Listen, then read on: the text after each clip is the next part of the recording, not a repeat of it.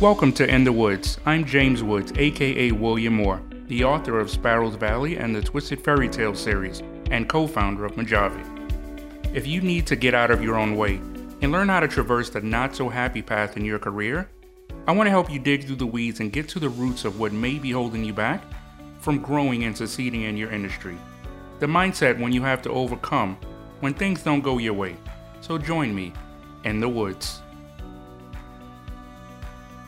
Welcome to In the Woods. I'm James Woods, aka William Moore, the author of Sparrows Valley and the Twisted Fairy Tale series and co-founder of Mojave. If you need to get out of your own way and learn how to traverse the not-so-happy path in your career, join me in the woods. So today I have to me, a very special guest, my friend from, we go way back to, I don't want to put you out there, but the 90s. Is actually one of my best friends from Georgia Tech in college. The only person I actually still keep in contact with. He's worked a lot of different places. He's worked over at Georgia Tech, Nexus Lexus. He's worked on a lot of teams over at Amazon, from Amazon Alexa to Amazon Go and Fire. I'll let him go a little bit into that if he'd like to. It's funny how I don't know if you remember this, how you and I actually met in college.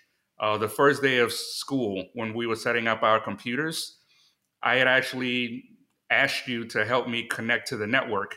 And you came to my room, you hooked me up to the network, and I don't know what you did, if you did it from your room or if you did it from your computer, but you started sending me messages, like you hacked my computer and kept sending me messages on my screen.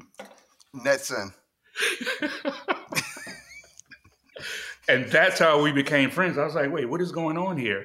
So my first day of school at a tech school, someone, I don't want to say hacked my computer, but you were sending me messages on my computer. I'm like, yeah, me and this guy are definitely going to get along. I forgot I used to do that, Netson. That's funny. Yeah. So let's kind of got to get into it. So I know you were very technical guy, computer science, bachelor's, master's, the whole nine. Before you got to Georgia Tech, was that specifically what you're doing now? Is that kind of, was your focus? Or was that like your passion? Or did someone kind of talk you into it? Like, how did you get into the computer science technical world? Okay. So that story's long. Because most of my childhood, I wanted to be a doctor. I'm from a family of teachers. And so our big thing was, hey, we need to have some kind of doctor in the family. And I actually liked it. I liked opening up fetal pigs and frogs and everything else and looking at the insides and figuring out how all that stuff worked. And so I used to read a whole bunch of biology textbooks. And I actually had a couple of good scholarships to various schools that had good pre-med programs before I decided to choose tech and go into computer science. What was it that did it for me? So in 1995 is when I kind of made the decision to swap. And so I'm going to go stay with an uncle that worked for IBM. And so my uncle worked there for, I don't know, he had been there for like years. My aunt, she used to work there, but then she kind of decided that she was going to focus on homemaking after she got pregnant with her first kid. And so pretty much I went to go stay with them for the summer. My sister and I went down there. And then I started interacting with 1995, 94 internet access, which means no World Wide Web. So they worked for IBM. They had access to Prodigy. So I'd be on Prodigy bulletin boards and playing with some of the other crazy take-home projects my uncle may have had on his computer at work. I was like, oh, man, this is actually kind of cool. So I liked it. And so I'm like, okay, that's fine. But, I don't have too much of a computer at home, but we'll see how this goes and play around with that. And I was like, all right. So my small town school started getting a number of computers around. I always like to play with them a bit. Not too much programming. I didn't start programming until I got to Georgia Tech. But there's lots of IT stuff that I would do with the things that kind of made them seem kind of cool. And then, although I still like the doctor thing, it was kind of like I started actually watching a lot of the stupid shows on the Science Channel, lots of surgeries. I'm like, Ew, that's weird. If I mess up something there, I might actually kill somebody. That could be fun. But so there was that, and then watching Star Trek and all of the other engineering episodes. Geordi's cooler than Dr. Crusher. I gotta say it. And so I kind of like dealing with that. And it's like, all right, well, I think I like this whole path of computer science, engineering. My old chemistry, physics teacher in high school used to say, yeah, you should probably go into that. I think you like that. You probably do pretty well with it. I was like, okay, cool. I guess I'll go major at electrical engineering, computer science at Georgia Tech like a crazy person. We'll see how this goes. That's crazy. You and I have a very similar story in regards to why we went to Georgia Tech because my physics professor told me I was good at math and science, and I gave him a list of the schools that I had scholarships to Yeah. and a list of the schools that I wanted to go to. And he was like, yeah, you should go to Georgia Tech. You're good at math and science. I think you do good in some technical for engineering computers. Yep. So I actually didn't know that about you. So now when you were saying you were working with not working with, your uncle and your aunt were at IBM, they would take home projects. Was it more like fiddling, like building things? Because you said you didn't actually computer program until you got to Georgia Tech. So I don't know. So I know my uncle worked on Prodigy, and I think he may have been working on OS2 Warp at the time. So you got this computer that can boot into Windows, and he like shows you how to get everything booting into Windows. And of course, since you're a freaking rebellious teenager, you boot into the other thing because that's just what you do. So you start up OS2 Warp, and it's like this interface is way different than the previous one. And you start mucking around, you see the commands are different, you see that this isn't DOS, and it's like, oh, that's actually interesting. How does this all work? And so you read a whole bunch of books at the library. These people, this family didn't watch TV. So since they didn't watch TV, and you're there for the summer, then you pretty much had to do either whatever they had set up for the day, or you had to find your own sources of entertainment because you can't expect two adults, one that works a full time job and one that has a 6-year-old and a 4-year-old. I think that was, yeah, they should have been 6 and 4 at the time, I think. Maybe 3. Yeah, they're not going to completely entertain you. So you got to get into your own little trouble. And so there are people next door that you can always get into trouble with. But So, since they lived in Boca Raton, they were, oh, Florida. Now yeah. you've worked at different levels of companies. You've worked at Georgia Tech, which I mean, I know they have a lot of technical departments, but it wouldn't be considered like one of the big four, big five companies.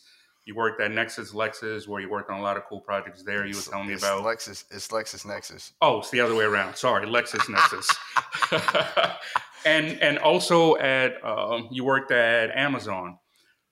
I've worked at a lot of different technical companies, from pharmaceuticals to fintech to e-commerce to entertainment. Was the interview process and getting into those companies, was it a big, huge difference between working at one place and working from the company, the Amazon conglomerate that everyone knows? Was it a huge difference in regards to what you needed to know technically and prepare for those type of interviews? Oh, yeah, because remember, we're kind of old. So the interview process has changed a lot from those.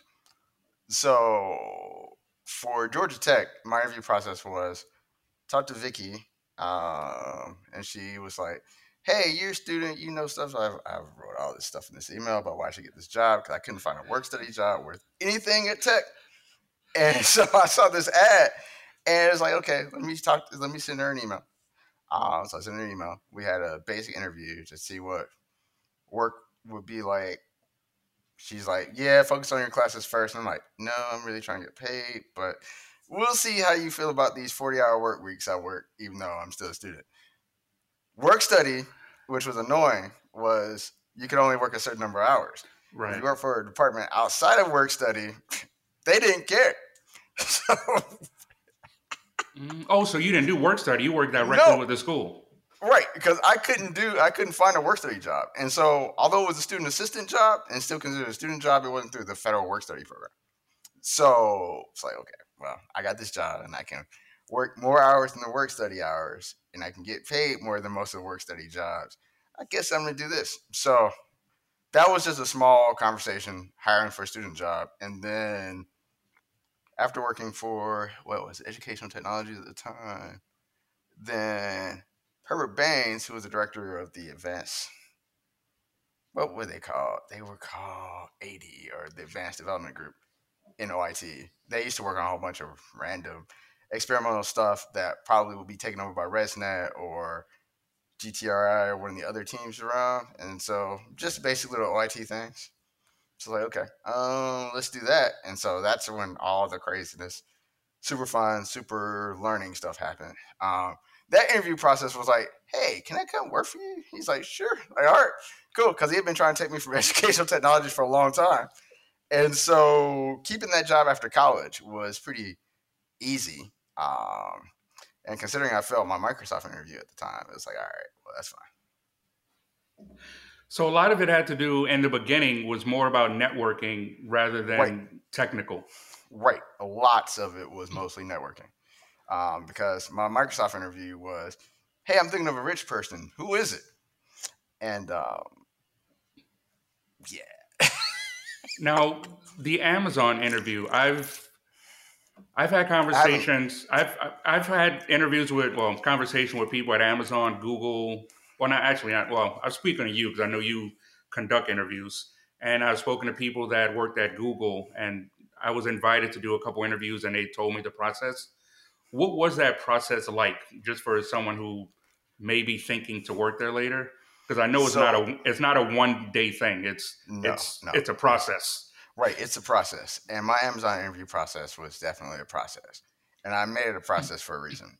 Definitely a big one. It was a process of mine in there. So it is your typical FANG interview process where you generally, I think these days, most of the time people do online assessments. But back when I got hired, it was mostly 2 phone screens. You might do a take home assessment, and then you go in for a full day interview. And then if they have more questions, they might send you a take home assessment. So my first Amazon interview was a phone screen, and I set that up with the recruiter, and I'm like, Amazon's not gonna hire me, whatever. So I did that, and I made sure I scheduled it at a time that was convenient for the interviewer. So make sure that it's not bordering lunch, not first thing in the morning, and not really at the end of the day when somebody's ready to go home. So I think it would have been 2 p.m. Pacific or something, 2:30 p.m. That was an hour long, and then I set up another one probably about 6 weeks later, maybe 4 weeks later. That was another one that was probably at about 2 p.m. I was working at LexisNexis at the time, so that was fine. And so then they offered to fly me out. I was like, okay, well, I guess I get to take 2 days off from work, so I guess I'm going to go over here. So I did that. That was a 12 to 5 p.m. interview where you were just in different rooms talking to different people an hour long. And generally, it was, I remember most of the questions. There was an interview with the hiring manager at the time. He asked me to design a parking garage. No, not design a parking garage, write the test for a parking garage. So that was a pretty easy design question for the most part, design through test driven development. You're not going to get that interview at Amazon anymore, unless, of course, you just find somebody that's cool like that. The second one was pretty much do word ladders, which since I hadn't done any graph algorithms or anything since college, okay, there may have been some consulting job. Anyway, it had been like maybe 5 years since I'd done that. So I flat up said, it's been ages since I've done that. I know what I need to do after sitting up there struggling on the whiteboard for a while. But I don't know whether I should use this or this, and I don't actually remember all the details of it. He's like, if you had told me that, I probably would have asked you something else. But he asked me something else. If we managed to get that done in the last 10 minutes, that was fine. And then everything else was design, Ticketmaster, design, flashcards, and some basic stack stuff. So that's fine. This is why I like to say in the interview process, there's a lot of luck involved because luckily I interviewed people that cared about the same things I cared about. So that was definitely a lot of luck on that situation because, further in, if it had been any other group, I probably would have gotten into a whole bunch of extra graph problems I did not remember how to solve. Yeah, would have been there. So Now, in that you've kind of moved up at a consistent pace, working at all these different companies. Was there anything that you would say that kind of stood out was why you've been given the opportunities to work on these cool projects, or to lead or have a very important role in a lot of these different projects. You worked on Alexa, then you worked on Go, and then you worked on AWS, and a lot of different projects you worked on. Was there something that you would kind of recommend to someone who's going in the tech field on how you were able to continuously move up? Because I know it's not always just about I'm very good at dev. There are other elements to gather the attention of the hiring people, the people that are involved in moving you or promoting you. So generally, I like to say that this probably had a lot to do with the consulting job I had between Georgia Tech and the satellite receiver company I worked for um, in between LexisNexis and Georgia Tech. So I worked for three different companies then. There was Progressive, which was the consulting company. Then I worked for Caneva for 8 months. You probably don't know what Caneva is. Can't say I do. It's it wanted to be Second Life. It's an online MMO. I can't really call it that. It's an online game, 3D graphics. It's actually created by Chris Kloss. You know who that is, right? Can't say I do. Okay, he's one of Georgia Tech's largest donors right now. Okay, And that Chris definitely would have Kloss known him. Right. School of the new College of Computing. He has a building there and everything else. He's a Georgia Tech dropout that he got kicked out because of hacking in the Oscar to change his grades. Several years before we were students. So Right. well, that's the story I've been told. I don't know if that's actually true, but he's a large donor. Anyway, so I worked for that company for almost a year, and then I went to go work for Wagner, which is I like to call it a 30-year-old startup at the time. They built satellite receivers.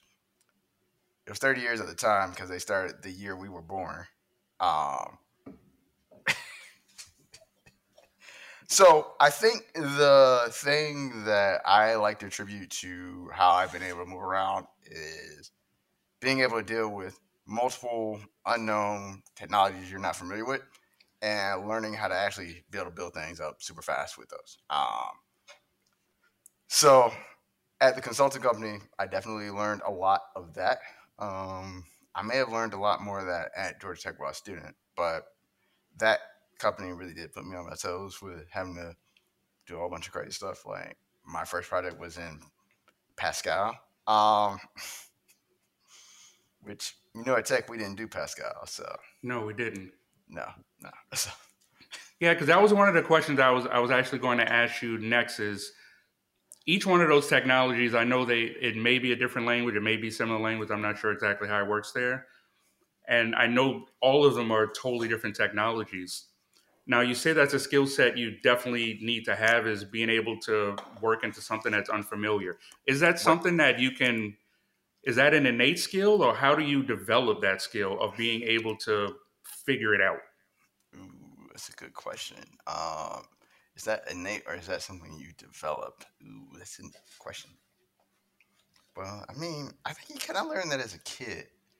The problem is that if you stay too rigid to one mode of thinking over time, then that just becomes the way you are. And you, if you are that strict, then you're not going to be able to deal with change. And unfortunately, things change way too much, too fast. And people always want to ship out their brand new thing, get you to adapt to it. And so when everything picks up, then you just have to deal with that. So my question of don't get too old and too stale. I don't know how you learn that, but I don't know how you get to be stuck in one way to begin with. Actually, that's just kind of weird, but I know it Yeah, does happen, so there might be some innateness in there. because I know every company that I've worked at, whoever the tech lead is, if I'm the tech lead or someone else, they always have their certain way of doing things. They like a certain tech stack. They like a certain design pattern. Some people like different techniques and patterns that others don't like. And it's a matter of trying to figure out what your manager or your engineering manager likes sometimes when it comes to PRs, because you Right. may think that it's the perfect code base of what you've written, but then the person who's doing the PR is like, I don't really like your style guide of how you're coding it, and you have to switch things up. So Right. there's the, oh, go ahead. No, keep going. So there's that aspect of not so much learning a new technology, but also learning how to work with the style guide and sometimes ego of the people that you're working with. Have you ever Right. had to face that type of issue in in the tech world? Oh yeah. Okay. So I will say that a number of my jobs, actually, it wasn't until Amazon did I deal with extremely opinionated guidelines to how to actually build things. Which is, I think, when the guys at Wegner, when the old Bell Labs guys was trying to move us towards that to a very strict opinionated deal, so everybody can agree on things. And so being able to actually deal and conform to opinions about how things should work, I mean, it's pretty much the same thing of being able to adapt to new technologies. You need to be able to do that and not be too stubborn about it. There are usually reasons, historical reasons, and other political issues that may cause people to say, I'm going to stick with this strict pattern, and that's how we're going to move things. And that's not necessarily a bad thing. It's just something you need to be able to adjust to. And if you can't, then it's going to be a hard struggle. Now back to the question of whether that's innate or learned. That could also be learned. The reason I say that could be learned is because of the maybe everybody just needs to have an exercise where they have to do multiple jobs in one day. And as a kid, I got that during my awful experience on a field trip. You If have to you say, you have to tell me how that plays in. Okay, so the field trip was so there's this museum in Georgia, in Tifton, Georgia, called Agorama, and schools can have students go and work at Agorama. It's an early 20th century type farm, so it's not have any slavery implications in there. And so basically, your school or whole grade can go in, and everybody works at the different little exhibits at Agorama. So you basically just like somebody did in the early 20th century, 1920s or whatever, and you do a bunch of farm work. And so if you happen to be unlucky like I was, this is what I get for hanging around what some people would call less desirables at the time. You may end up shoveling fecal matter first thing in the morning. If you're a boy, if you are a girl, you'll probably end up making soap or sewing or something. Probably making soap and getting ready to cook breakfast slash lunch for the people out in the field doing shoveling fecal matter and dealing with horses.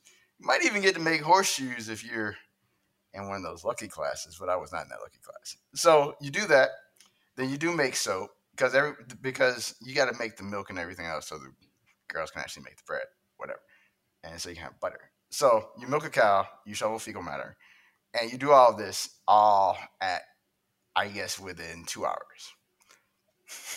This was a field trip?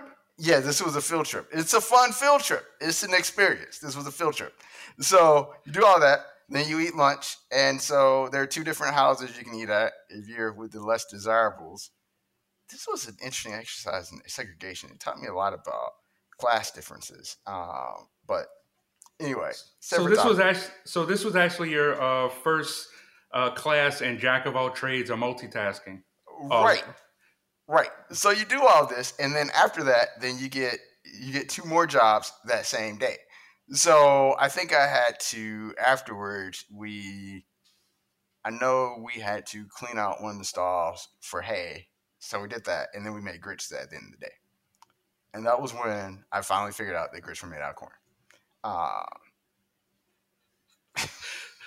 that is one thing I try to explain to people. Some people say it, and it may be in relationships, it may be in work, but I always tell people when you, especially when you first get out of college, those first like few years, that's when you have to figure out exactly what you want to do in regards to specializing in something. And even if you do specialize, you also have to be open minded enough to learn how to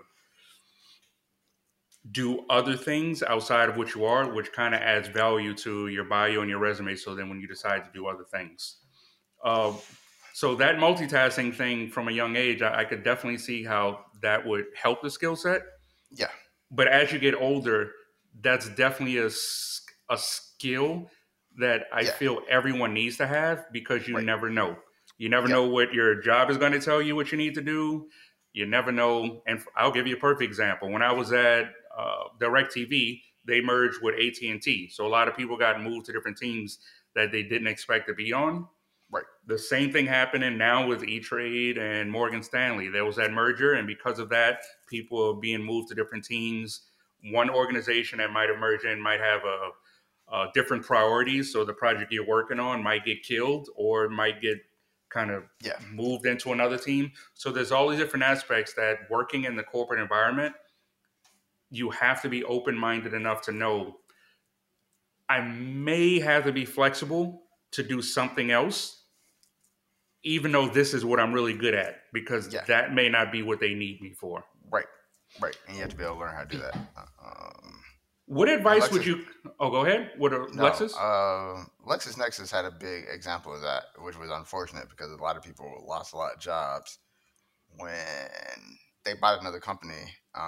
Where ChoicePoint was the big super company everybody wanted to work for. LexisNexis bought ChoicePoint and said, okay, so we like a lot of the stuff you guys have, but it's all COBOL mainframes. And right now, this company we bought has this cool back office system that does a lot of the things your mainframes do. So we need to port this over to their back office system for the most part. And my job as a contractor at the time was to implement a lot of those so we could actually get rid of a lot of the expensive mainframes and get them to be modern standards. Unfortunately for the COBOL developers, that means they were about to lose their jobs. Ah, yes. So a lot of people had to either figure out what their next job was going to be or learn the new stack.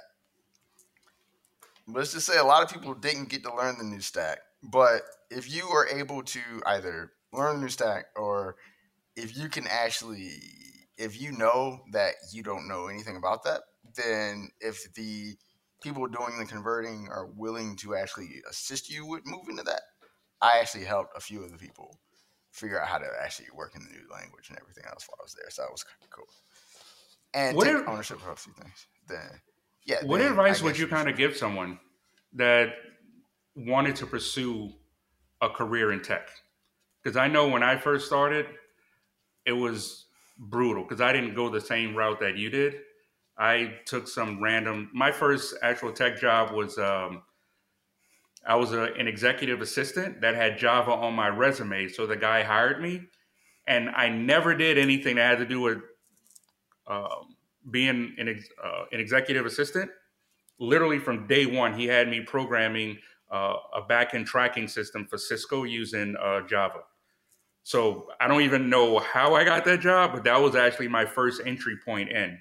But what advice would you kind of give someone that wants to get into that career, rather be getting some experience in college, or how should they approach it when they get into the actual field, or the mindset that they should have if they actually want to make it a lifelong career? Whew, that's actually pretty hard. A long time ago, I used to have a good answer for that, but my most recent intern at Amazon made me realize that all the answers I used to have were kind of hard because right now, there's a lot of stuff to learn. I don't have a good clear answer, and so he was coming in from I think it was he just finished up his sophomore year, and he goes to UCF, and so they've got a good computer science program, but the majority of the things they learn are in their junior senior year. So he had taken a couple of basic computer science classes. I told him he was probably going to come up in this conversation. And so he comes to Amazon and is like, man, what do they teach you guys these days? Their program's not in Unix, so he had to learn some Linux real fast. And on top of all the Linux stuff that at Georgia Tech, you kind of have to be forced to learn or you're going to fail out. Well, way back when we were students, I think you can actually get away with doing everything in Windows now and be just fine. But but yeah, not only on top of that, but you have to learn Docker and Kubernetes and all this other good stuff while you're there. It's a lot. It's a lot. And trying to figure out what all those things are it can be a daunting task. So how would I recommend somebody get started? Um, what would I change if I got started? Aside from having rich parents that could give you access to stuff, but then also make sure that you also aren't lazy. So you need to have prudent, non-spoiling, rich parents that can give you access to stuff, but make you think you don't have it, so that you're actually willing to do the work to figure out what else you need to do in order to be able to move around. So, aside from that, what would I do different? Because the reason I'm asking you is because you've entered the world and you're kind of the entry point for people coming in because you're that interviewee. So you kind of have two different perspectives, which is why I'm asking you this question. Right. Okay. So to get the job is very different from being able to do the job. Totally different. Unfortunately, if you want to work for a fan company, if you want to work for a sane company that may not pay as much, then you probably can go through with the regular, learn some computing stuff, be able to build your, I would say, just build a basic website that takes in some data, puts in a database, and allows you to crunch some numbers and put something in Excel. That might be the easiest way to do it, and that will get you to learn a whole bunch of things like how to actually move data around, how to actually program something, build something you like, or maybe build an iPhone app, or just find something that you want to either maybe not necessarily build yourself, even though that would be very good inspiration, but maybe building something else you've seen out there and it's like, I could probably do that. And you just have to force yourself to learn everything involved in doing that. And I think that would be a pretty good entry point. If you're an adult already. If you're a kid, you've got all the ideas in the world. So build one of those things, get it on your iPhone or your computer, show one of your parents. They're probably not going to know what they're looking at, but just do it. Would you feel certain technologies that we didn't have to deal with back in the day, but we do now, like orchestration, the Kubernetes, you have containerization with Dockers, you have all these like message buses with ActiveMQ, and do you feel those are requirements for people getting into the field now, or is that something you can learn after you get into it? You can learn Because that definitely when you get into it, but you have to be able to adapt to learning that stuff super fast and on the fly. Well, not gotcha. necessarily on the fly. You get time, but well, hopefully you get time. I can't say you always get time, but yeah, those are things you can learn while, as long as you know basics of programming, some good computer science fundamentals, know how the internet works, know how your operating system works, kind of, sort of, and be able to deal with Windows versus Unix stuff, then I think you'll be fine. Um, I actually was listening to this interview by I'm probably going to butcher his name, Tyson DeGrassi or Neil. It's DeGrassi. Neil You know what deGrasse I'm talking Tyson. about. Yeah, That yeah, guy. Neil deGrasse Tyson. And Yeah, he made this very good point about the commencement ceremony. And we always hear the term, but I never really paid attention to commencement. It basically means the beginning. yeah, So he was explaining that when you finish college, that's the finish, but the commencement ceremony is now you actually begin to learn. So, yeah, in my opinion, college wasn't meant to regurgitate information, it's to teach you how to learn so yeah. that when you do get in the field, you can figure it out and whatnot. Right. What are some of the resources that you've used?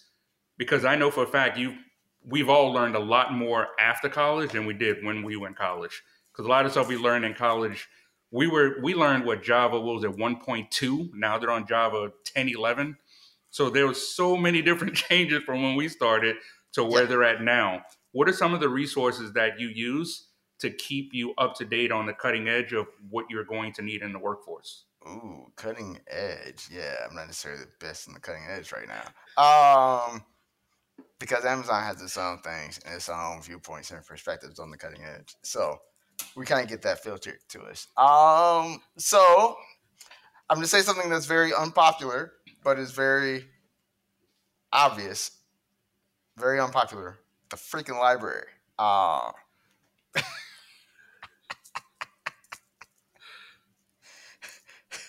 What about the library? the libraries get a lot of bad rap because you got the internet, so you don't have to really do research worth anything. But basically, librarians are very good at organizing information.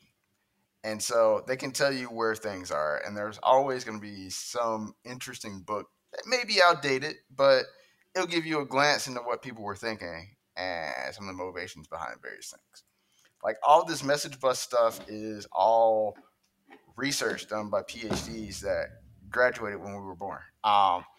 So Right. So if you can reference some of those and you kind of get a big, deep foundational understanding of what some of the newer things are, and what's so cutting edge about this is because all this research was done a long time ago, and now that has been engineered to be, what do I want to say? What am I looking for? It's in a easily consumable format for you to actually digest and actually use on a regular day-to-day basis as far as computing is concerned, then you get the motivations behind it and you get a deeper understanding of that. Now, knowing what those things are and actually how to use them, that's basically Twitter, read some Medium posts and find some tweets about something. I do a lot of searching around, so there's always that. But you may also have to actually try to build something in the thing, and that might be the best way. That's definitely going to be the biggest way. You get your little sample project up and running, you see how that works, and then you just build whatever you are want to build in your spare time on top of that, and learn the sense of that. That's actually a very good point. That's one thing that anyone that I mentor, I always tell them, if you ever want to learn something, build it. So for instance, when I wanted to learn promises back in the day, I actually built an A plus like certified promise. When I wanted to learn Redux, I built my own state management system. Yeah. When I wanted to learn React and basically anything, I wanted to learn more about computer languages. So there was a couple books that I had purchased, and I created my own programming language using Golang called Scribe. I wouldn't recommend using it, but it was more of a project for me so I get a better understanding of what was the stuff that I was going to work on. Right. And in regards to those basics, you made a very good point about a lot of things that we're working on now are considered cutting edge, but the people who created the initial idea that's gotten to the point it is now were way back in the day. If you think of Golang, the three people who, I can't remember their name offhand, I'm probably going to get slack for it later, but the three people who created Golang were one of the original creators of C language, one for the JVM, the just-in-time compiler, and there was another one that created something else. And when they created those languages way back in the day, Google kind of brought them together and said, we want you to create a language that's more modern. So It was basically the same principles created by people who created what we've been using all this time. They just tried to update it and make it a little easier for us to use now. Yeah. So bottom line is I'm trying to say is a lot of the technologies that we use now, if you can find a white paper or those, the documents on the mentality or the thought process on what they originally created back in the day, they're all pretty much the same concepts. Computer programming principles are computer programming principles. Yeah. So yeah, lots of experimentation. You definitely have to be able to do that.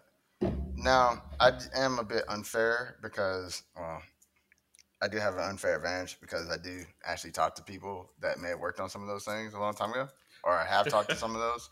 So there's that. But yeah. Same thing. I had a conversation. I used to work at Nickelodeon Viacom, and all the seniors on the team that I was on, we got to have a conversation with the guy, Guillermo Roche. If you'd have just told me his name, I would have never known who he was. But he was a creator of Socket.io, Next.js, and a bunch of these huge frameworks. If you ever met the guy, coolest guy in the world. He was talking about camping. And when I came to meet, I didn't even know who he was. It was like, yeah, it's Guillermo Roche. I'm like, cool. But the thing is, after I figured out who he was and I was able to have that conversation and kind of pick his brain a little bit about certain technologies, I was like, wow, when you actually have the opportunity to to speak to a thought leader or creator of the technologies that you're using, you definitely have a totally different perspective and respect for the stuff that you're working on. Yeah. So if you can find those people on Twitter, Like for instance, Guillermo Archer is a really cool guy. He'll definitely respond. Well, I can't speak for him, but I mean, he's pretty open in Yeah, regards he may not to. respond after this. Depends. uh, Now, in your career, I know you've worked with a lot of different people. Were there any mentors or people that kind of help you along the way? I know you said you spoken to some of the creators, some of the technologies we use. Did some of them have an influence on you, or was it maybe a hiring manager, a teacher? So I've had a number of mentors. Way more than I like to than people would believe. But yeah, I've had a large number of those. Some of them have given me advice on various situations. Others, I just want to be able to do stuff, do some of the, kind of the same things that they've been able to do. Language may be different, but generally, you do learn a lot from people that are. You do need some mentors. How did you Yeah. approach those mentors? Was it you were working with them, or did you kind of make the initiative to go to like a meetup and find them? Most of the time, I was working with them, or I may have just bumped into them in passing. Others, my current Amazon mentor, I actually just reached out to him because so most companies have these tools say, hey, you can find a mentor or whatever. Those tools may work, those tools may not work, but they're necessarily the most helpful because it's just like, okay, or you might randomly get assigned one that's like, well, okay, so the mentee has to do the majority of the work and that's fine. And so if the mentee doesn't know what they need help with, then they're not going to get that much help.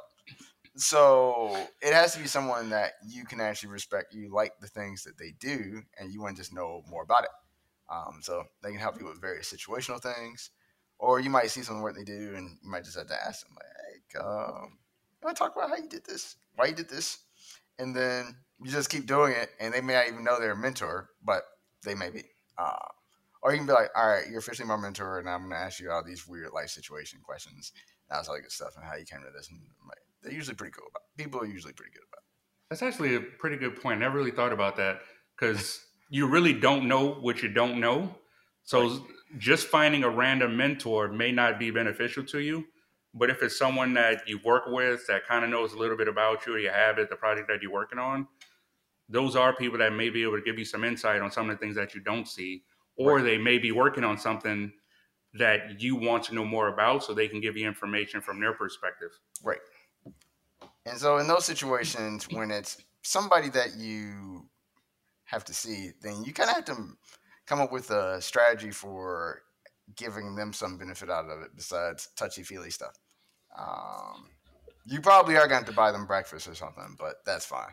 And then if you start having these breakfasts, and it's like, yeah, okay, I'm tired of this young person paying for my breakfast all the time, so I'm about to start asking them. So then it just usually ends up becoming pretty much decent, formal, informal mentorship for the most part. Um, but yeah. So now, here's one question I like to ask everybody. I like to get people's different perspective from a lot of different industries. Mm, You're, in my opinion, the tech guru guy. Accepted or not accepted, not my problem. all right. Are there any myths? Are there any things about your field or your profession that people believe in the industry that you would say, nah, that's not really the way it is? Are there any myths that you would like to debunk about it? Ooh, and which myth to debunk? Um, I would talk about meritocracy, but in meritocracy, it is actually rewarded. It's just that you just have to deal with nepotism first. So there's that. I don't want to talk about that. Or it could What just myths be do you something. hate? What myths do you hate? I think the one that used to always bother me the most is from a front end perspective, kind of working with designers. Designers always believe that we can create anything that they feel like designing.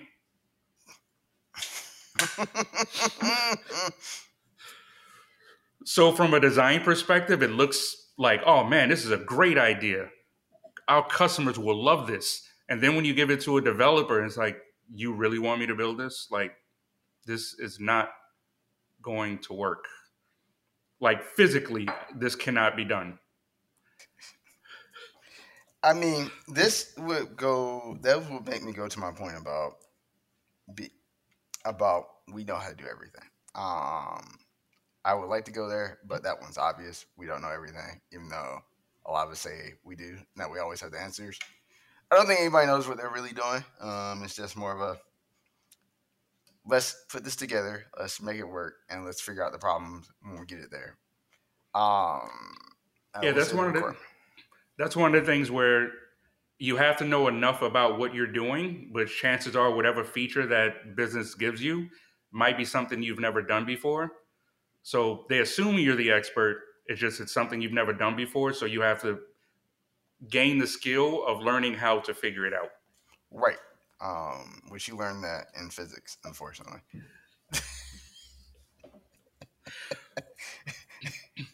So keep going. Did I stump you on that question?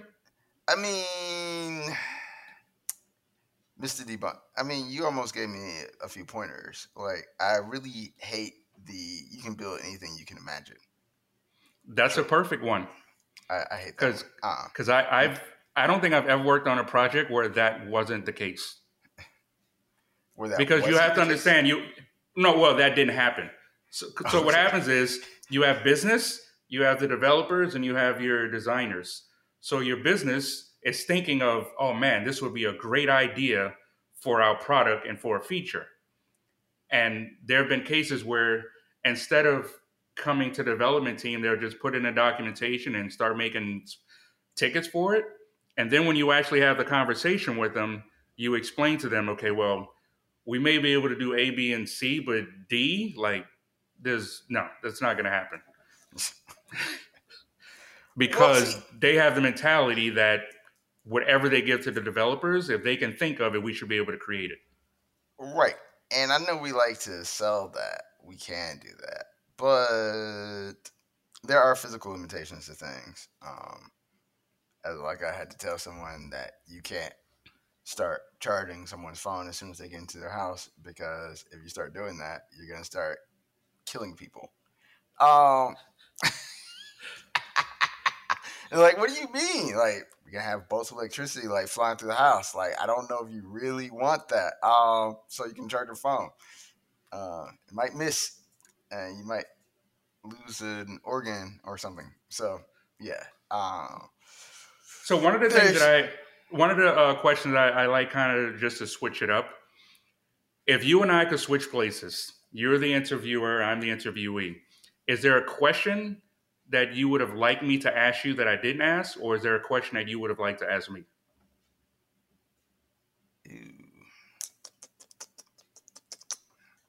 Question that you asked me that what myths do you want to debunk? Well, I kind of went over the one that I did. That was a big one. Yeah, that was good. Actually, what made you do this? Well, so we kind of got the story of how you did computer science. However, there is a question. I don't know if you're at liberty to answer this. What made you switch your major from EE to CS? So I don't know if you knew that when I was at Georgia Tech, I had the co-op program. So I was at school 6 months. I know you went to Delco. You went to Detroit. Yeah, I know you went to Delco Electronics. You went to Detroit, and you came back with this woman. And then after that, I've actually James told Woods that kind disappeared. Disappeared from college. But in regards to, I've actually told that story, but and the prior episode. But the question was, I just had a brain fart on what the question was. Oh, why did I switch to CS? So what happened was, when I was at Delco, there was a project I was working on a barcode label printer. And there was this guy who created this, amazing program to connect to the barcode label printer. So one day he ended up going on vacation. So when he went on vacation, he was like, while I'm gone, I need you to set up the printers to the software that I created. And I was like, okay, cool. So he left, went on his vacation. I'm starting to configure it to connect it to the Mac, and I couldn't get it working. Like, it just wouldn't connect for whatever reason. So I ended up calling the printer company, and I was asking him, I said, I have such and such printer. I have this software, and for whatever reason, it's not connecting. I don't know if it's the drivers. I don't know what it is, why it isn't connecting. So he explained to me, he said, well, first off, our printer doesn't work with Mac. I was like, yeah, it does. everyone here is using it. He was like, no, our printers only work with Windows at the time. Right. And I was like, oh, okay. So I'll figure it out. So I ended up hanging up the phone, couldn't figure it out. The guy comes back from vacation, and I say, yeah, call the printer company. They said that the printer doesn't work with Mac, but we have a bunch of them that work with Macs. He was like, no. He was like, don't call them. They don't know that it doesn't work with Mac. I was like, then how are you making it work with Mac? He was like, that's why they hired me. He was like, I'm a computer science major, and I created a driver so that this entire program I created in C so that the Mac could speak to the printers. And I was like, you can do that? He said, when you get to the kind of level, I mean, he was kind of flexing a little bit, but when you get to the level that I'm at, he was like, you can, and you learn the communication protocols between a computer and a specific device, then you can create pretty much anything you want. And that kind of sparked, he was like, man, because one thing about that job I learned is I did not want to be an electrical engineer.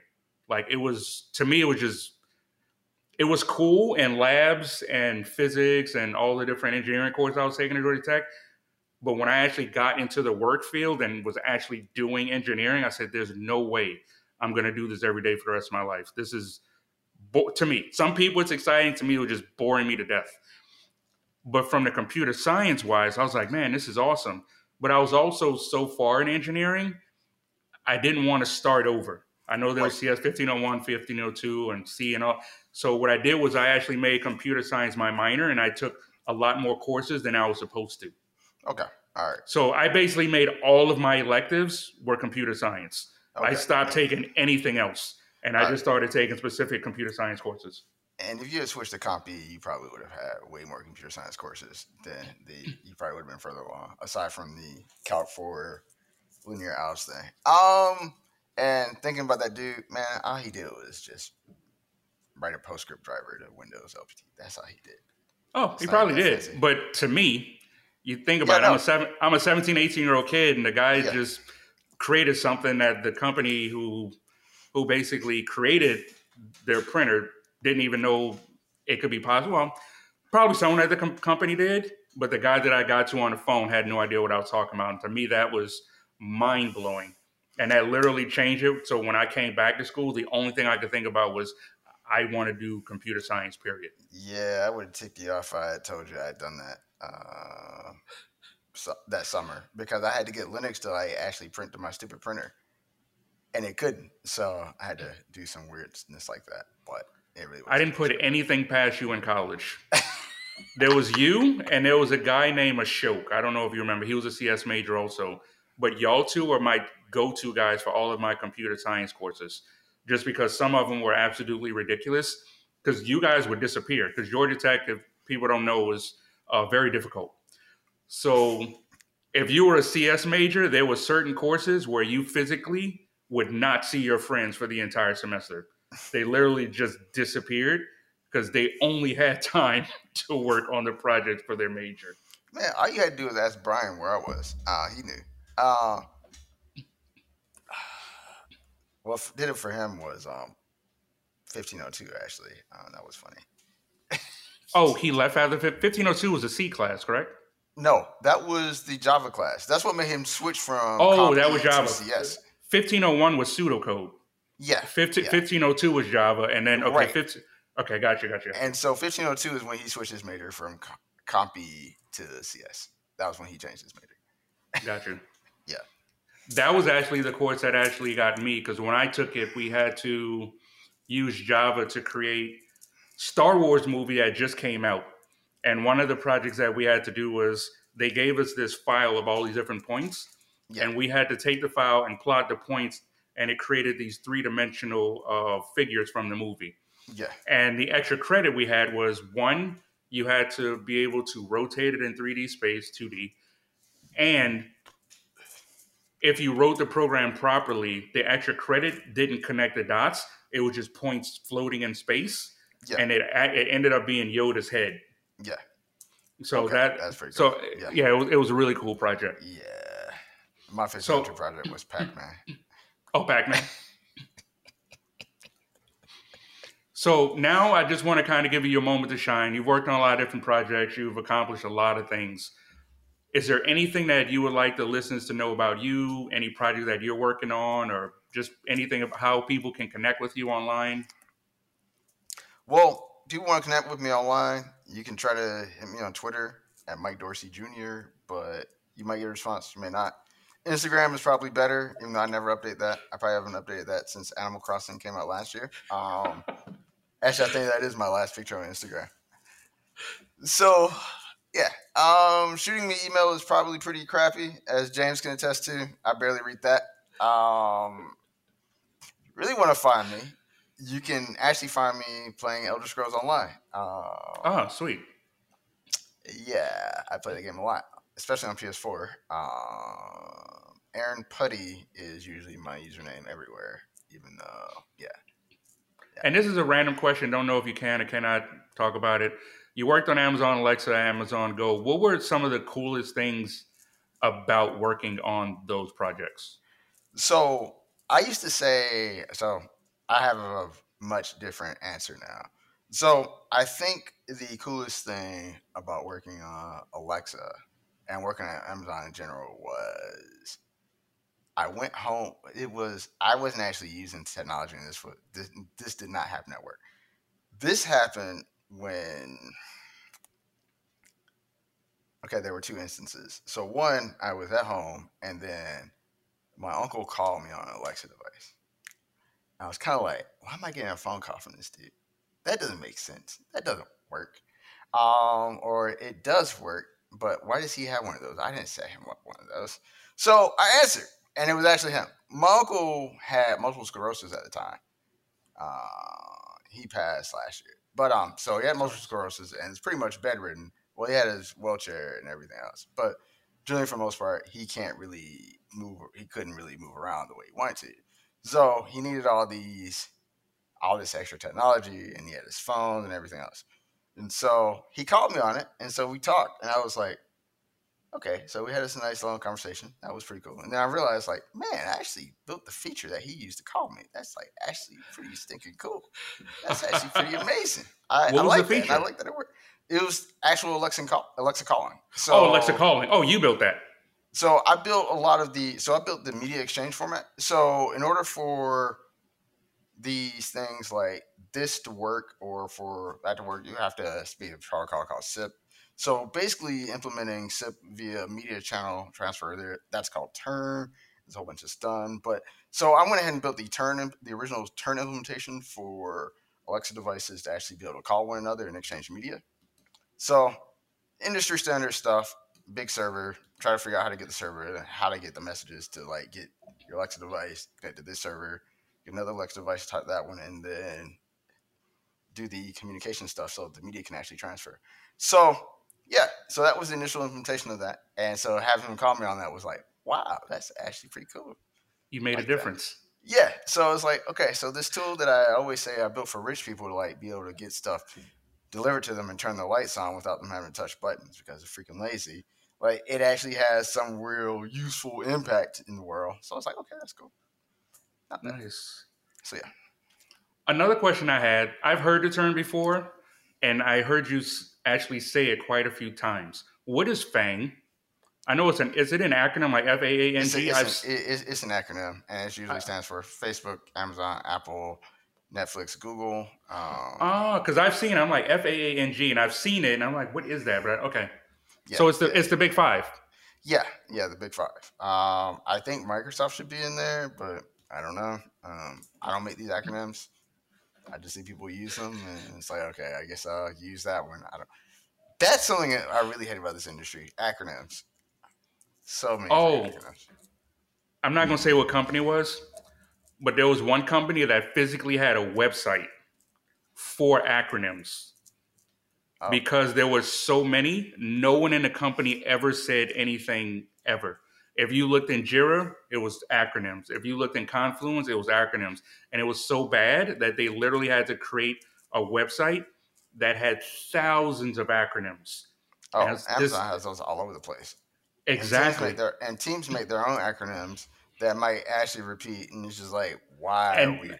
And that's what happened. They would have acronyms. It would be like 3 letters, and it would have like five, six, seven different, Yeah, depending on which team you were. yeah. And it came to a point that I had pushed with the product managers from now on, no acronyms and Jira tickets, because it made it a lot more difficult when we were onboarding people that they would try to figure things out. And he's like, I don't know what this is. I'm just gonna start making up words and just put them in a glossary, like kangaroofalus. I'm gonna make that one.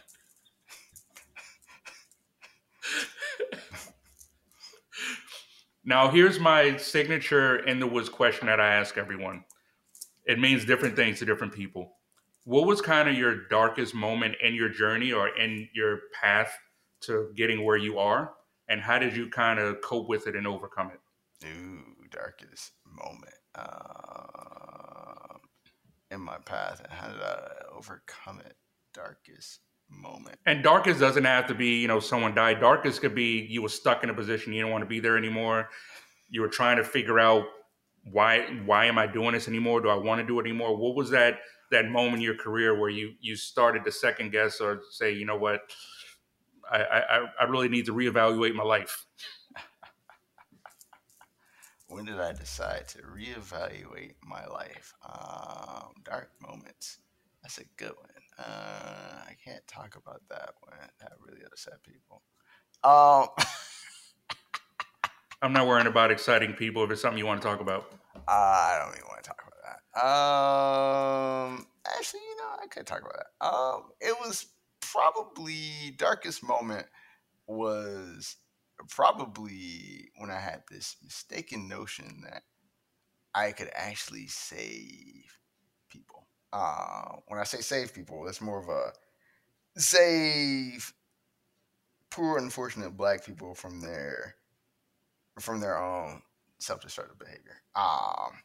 Because I was under this mistaken notion that all you really need to do is change a person's environment and make sure that the essential Maslow hierarchy of need is taken care of, and then you can help set them up onto various careers of success.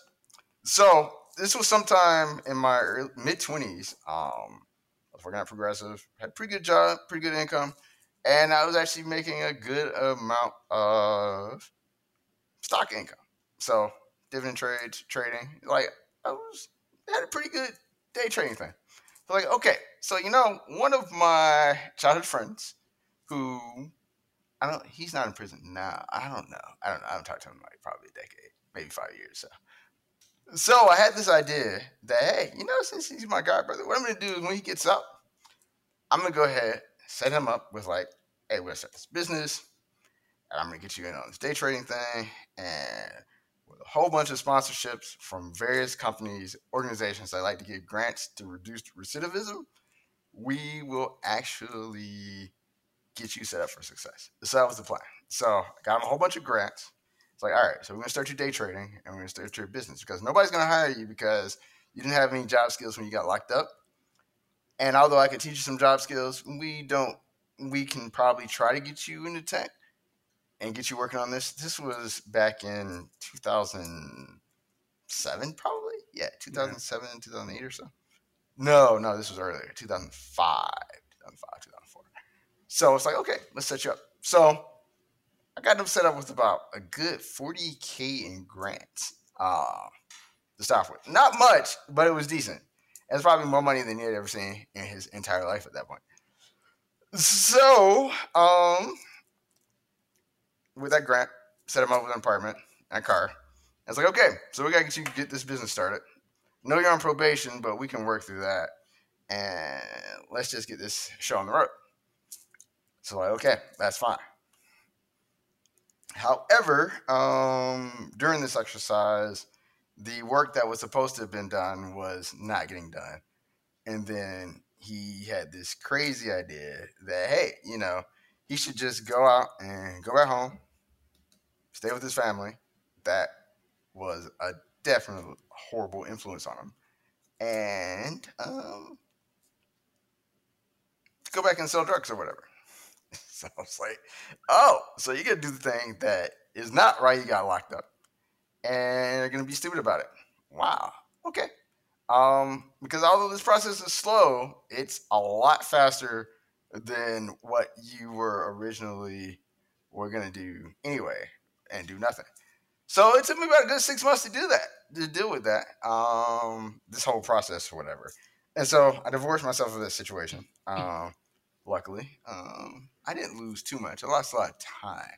I lost a lot of time. I think that's what was really upsetting me. And it was like, all right, so this whole plan of saving the world does require one thing, and that is something that I wish I realized at the time was like, people have to want to get the thing and actually be able to do it. Exactly. That took a lot for me to learn. There was also the whole, how am I going to save the world thing if I can't save this one person or whatever, and just dwelling on it or whatever. Felt like Naruto at the time. So basically, if you watch Naruto, you should kill Sasuke and let him go away. Basically, basically that was the lesson I got from that. So, but that took a lot of the whole saving the world and wanting to be its savior and do all this other grand stuff. That took a lot for me to deal with on my own. So, but Do you still feel that you can not so much save the world but help people without trying to do it all for them?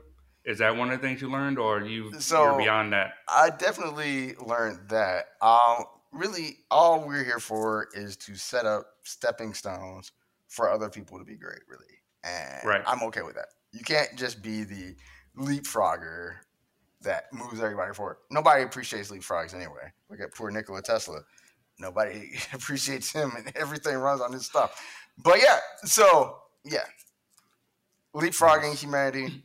It sounds nice, but it's not really. Not everybody's meant for it, and it's a hard life. Incremental improvements. I definitely agree with that. That's why I've actually changed my circle of influence, because I have definitely been burned several times and came to that same realization that you can't save the world and not everyone wants to be helped. So now I'll assess people, give you advice or anything like in that realm, but it takes a lot more for me to make the effort Yeah, to do that again. yeah. So I would like to say thank you, Mike. Literally my best friend from college. You were always there for me. I actually remember, I came out to Seattle with you, and you showed me the Alexa for the first time before anyone else knew about it. You were Yeah. the one of the few people who actually still looked for me after I disappeared from college because of that whole situation with that lady. So I every time you We came we out, all we all looked for you. It's just that my talent is apparently finding people. This is why I did a great job at LexisNexis. My talent is apparently finding people. So yeah. So I definitely appreciate you've always been there for me. We worked on some project that we didn't get through, but we'll definitely build something in the future, something that's yeah, ours. you just gotta get me And off my stupid game, which I'm about to go play after this. oh, and Elder Scroll, definitely you have to ping me the name, because I might actually I need to a new game to kind of escape some things, and I need to do some things in my free time. I don't have much, but I definitely need to find something besides YouTube. Yeah, I will send you that probably immediately after this. Come join the party. Awesome. All right, So once again, Michael, thank you. no Thank problem. you for joining me for this episode of In the Woods. Be sure to sign up to our email list at moreinthewoods.com so that you don't miss out on our next episode, and follow me at William Moore, the author. If you have any questions or anything that you'd like me to speak about in a future episode or in a blog article, definitely hit me up on any of my social medias. I'm James Woods, also known as William Moore, and thank you for listening. It's been a pleasure. See you.